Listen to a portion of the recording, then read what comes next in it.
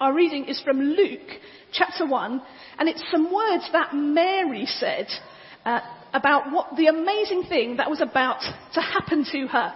She said this before Jesus had been born. And Mary said, "My soul glorifies the Lord, and my spirit rejoices in God my Saviour. For he has been mindful of the humble state of his servant. From now on, all generations will call me blessed. For the Mighty One has done great things for me. Holy is his name. His mercy extends to those who fear him from generation to generation. He has performed mighty deeds with his arm. He has scattered those who are proud in their inmost thoughts. He has brought down rulers from their thrones, but has lifted up the humble. He has filled the hungry with good things, but has sent the rich away empty. He has helped his servant Israel, remembering to be merciful to Abraham and his descendants forever, just as he promised to our ancestors." Marvellous. Now Rich is going to come and explain a bit about what those words are about for us. Morning, everyone. Lovely to see you. My name is Rich. I'm the Youth and Families Minister at Holy Cross Church. And things are a little bit different for me this morning. I seem to have got things a bit the wrong way around. My glasses are the wrong way around. My jacket is upside down. I'm just going to take that off. And even my Bible's a bit upside down. I better just fix that as well. You know, Christmas is going to feel a bit different this year. Christmas is going to feel a little bit upside down. Just going to get my clicker that I've forgotten. Christmas is going to feel upside down. But you know what? I think normally Christmas is a little bit upside down. If I was organising Christmas, I wouldn't do it the way that we do it. Think about Christmas trees. Normally, I think it's a general rule of life that when things are dead in your living room, you want to get rid of them. But for some reason, we spend a whole month getting ready by getting something that's dead, sticking it in the corner of the room, and then making it all look pretty and lovely, pretending that it's alive. It's a bit weird, isn't it? That's a bit upside down. Or what about Brussels sprouts? Brussels sprouts are such a weird thing. No one ever talks about sprouts for 11 months of the year. No one eats sprouts for 11 months of the year. And then suddenly they're the favourite thing. You've heard of your 5 a day. They're like our 1 a year. They're just a bit weird, isn't it? A bit upside down. But you know, the most upside down thing I think about Christmas is how God did the very first Christmas. We know the story. Mary's been told that she's going to give birth to the Saviour King. And after that, she sings. Imagine that. She didn't have to hum. She could sing. Do you remember those days when we could do that too? Mary sings. And this song of Mary is a celebration of the upside downness of Christmas. Imagine you were organising the very first Christmas. Who would you have chosen to bring the Saviour King of the world into the world? Who would you have chosen? Maybe someone famous, someone rich, someone clever, maybe a royal king or queen. I don't think we would have chosen ordinary Mary. It just seems a bit upside down. And Mary knows that. And so she sings in verse 46, "My soul glorifies the Lord, and my spirit rejoices in God my Saviour, for he has been mindful of the humble state of his servant. From now on, all generations will call me blessed." Mary knows that she's just an ordinary teenage girl. Mary knows that she's just from Nazareth. Bit of a nothing place. And Mary knows that she isn't particularly special or impressive. And yet God has taken notice of her. She will be blessed by him. Everything seems a bit upside down. Mary sings, holy is his name. That word holy means that God is totally different from anything and anyone, and he does things differently to the rest of us. And these upside down ways of God, they're not just for Mary, but for everyone. Mary sings, God has performed mighty deeds with his arm. He has scattered those who are proud in their inmost thoughts. He has brought down rulers from their thrones and lifted up the humble.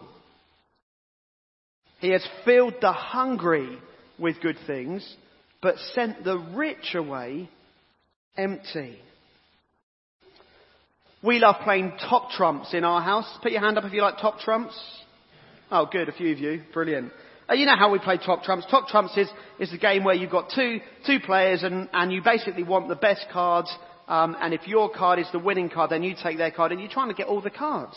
So let's just think we were playing top trumps. Let's imagine we were playing Batman, Superman, DC comic top trumps. Okay, which would you want? Which cards would you want to have in your hand?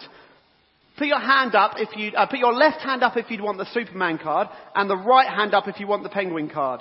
Left for Superman, right for Penguin. You can do this at home as well. Yeah, you're all chosen Superman. Okay, what if we were doing farm animal top trumps? Which card would you want? Left hand for snail, right hand for horse. Which one would you want? I hope you can see the numbers, because that's the whole point. Yeah, you all want the horse. Good. What about this one? Roll Dahl top trumps. Would you want the BFG on the left or Augustus Gloop from Charlie and the Chocolate Factory on the right? I mean, you might win with one or two from Augustus, but which one would you want? Left for BFG, right for Augustus?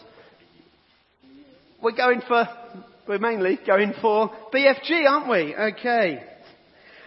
That's how our world works. Be stronger. Be faster, be braver, be cleverer, be better, be richer. That's winning. That's who we're told to be. But Mary knows that God doesn't do things that way. Mary knows God doesn't want the strong. He rescues the weak. And the rest of the story tells us that God continues to do things in an upside down way. Jesus, the Saviour King, is born in the most ordinary of ways. Not in a palace, but in a barn. Rather than being greeted by kings, his first visitors were a bunch of shepherds and pagan star worshippers. And as a grown man, this Saviour King saved people by dying on a shameful wooden cross. The first Christmas and all of God's ways are just so upside down. And you know, that is really good news for us. Because the truth is, we are all like Mary. We are ordinary. And in so many ways, we are weak. Maybe you've been all too aware of that this year since the last Christmas.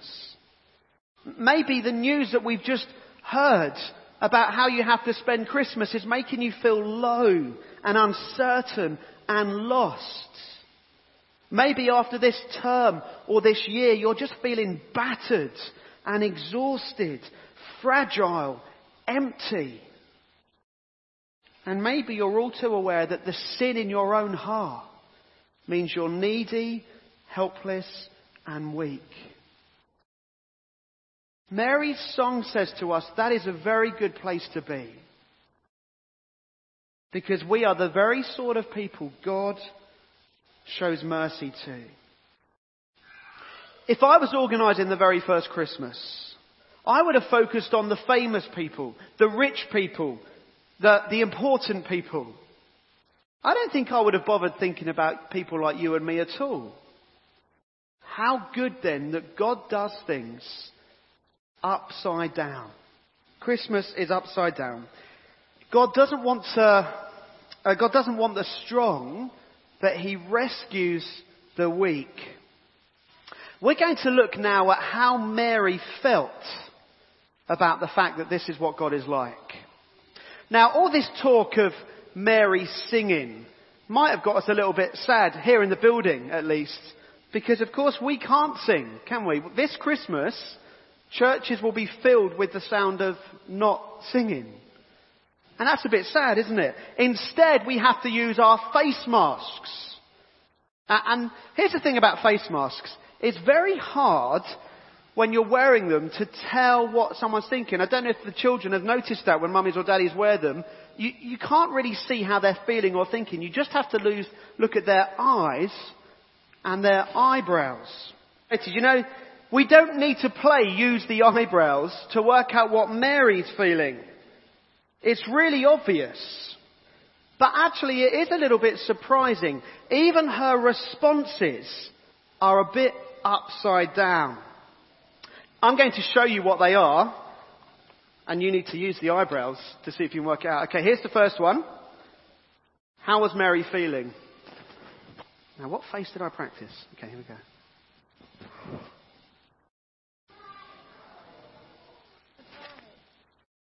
Happy. Joyful! Mary felt joyful. She was full of joy. When Mary was told that she was going to give birth to the Saviour King of the whole world, she didn't say, what? Excuse me, I'm not sure I heard that right. What? No way. I can't. Not me. I'm too young. It's too scary. It's too big. Choose someone else, God. She didn't say that. That's what I expect. I'd expect her to say something like that. But her response is a bit upside down.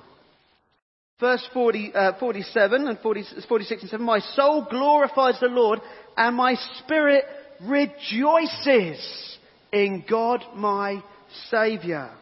Mary is amazed that God would act to save her and would even use her to bring about her salvation.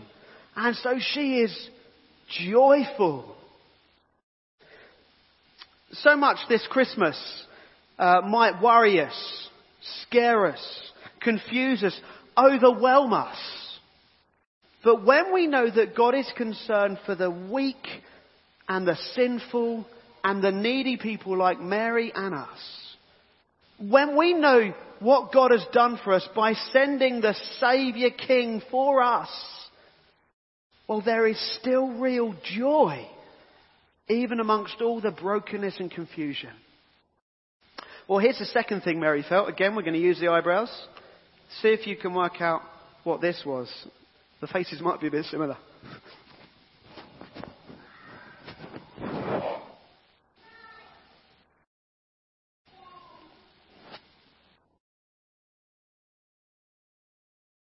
Mary was, this is a new word, wowful. Wowful. We might prefer, if we're a bit older, we might prefer the word humbled. Mary was humbled. She was wowful. When Mary was told that she was going to give birth to the Saviour King of the whole world, she didn't say, cool, God must think really highly of me. I am just the girl for the job. Good choice, God. I can do it.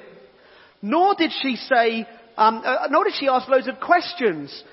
God, why me? And what if? And I don't know about what happens if. Are you sure? I'd expect her to say something like that. But instead, her response is a bit upside down. We're told back in verse 45 that Mary just believes what God says. And then she sings, verse 51, for he has been mindful of the humble state of his servant, and he has brought down rulers from their thrones, but has lifted up the humble. Mary is wowed. She's blown away. She's humbled that God would choose and use her. And she simply accepts that God is God and that she is not, and that his ways are his ways. You want to be the fastest, the strongest, the biggest, the cleverest, the richest, the top trump? Well, Mary knows God is not impressed with that. But when we humbly trust him and say, wow, God, who am I that you should send Jesus, the Saviour King, for me? But I'm so thankful that you did. When we respond like that, God loves it. God loves to bless people that respond in that way. So Mary's two responses: joyful and wowful. Joyful and wowful. Now listen, we mustn't lift Mary up to a higher level than she has. She knows that, like the rest of us, she needed a saviour. So Mary doesn't deserve our praise, but we can learn from her praise. And we might not be able to sing this Christmas, but there's a real sense in which we still can join in with Mary's song this Christmas. Christmas is a bit upside down. Yes, the trees and the sprouts, and definitely this year it will be. But especially the first Christmas. It's not anything like how I would have done it. But how wonderful God did do it the way he did it. He sends his Saviour King to ordinary, weak, sinful folk like you and me. So be joyful and be wowful. Rejoice in and be humbled by the upside down God who does an upside down Christmas.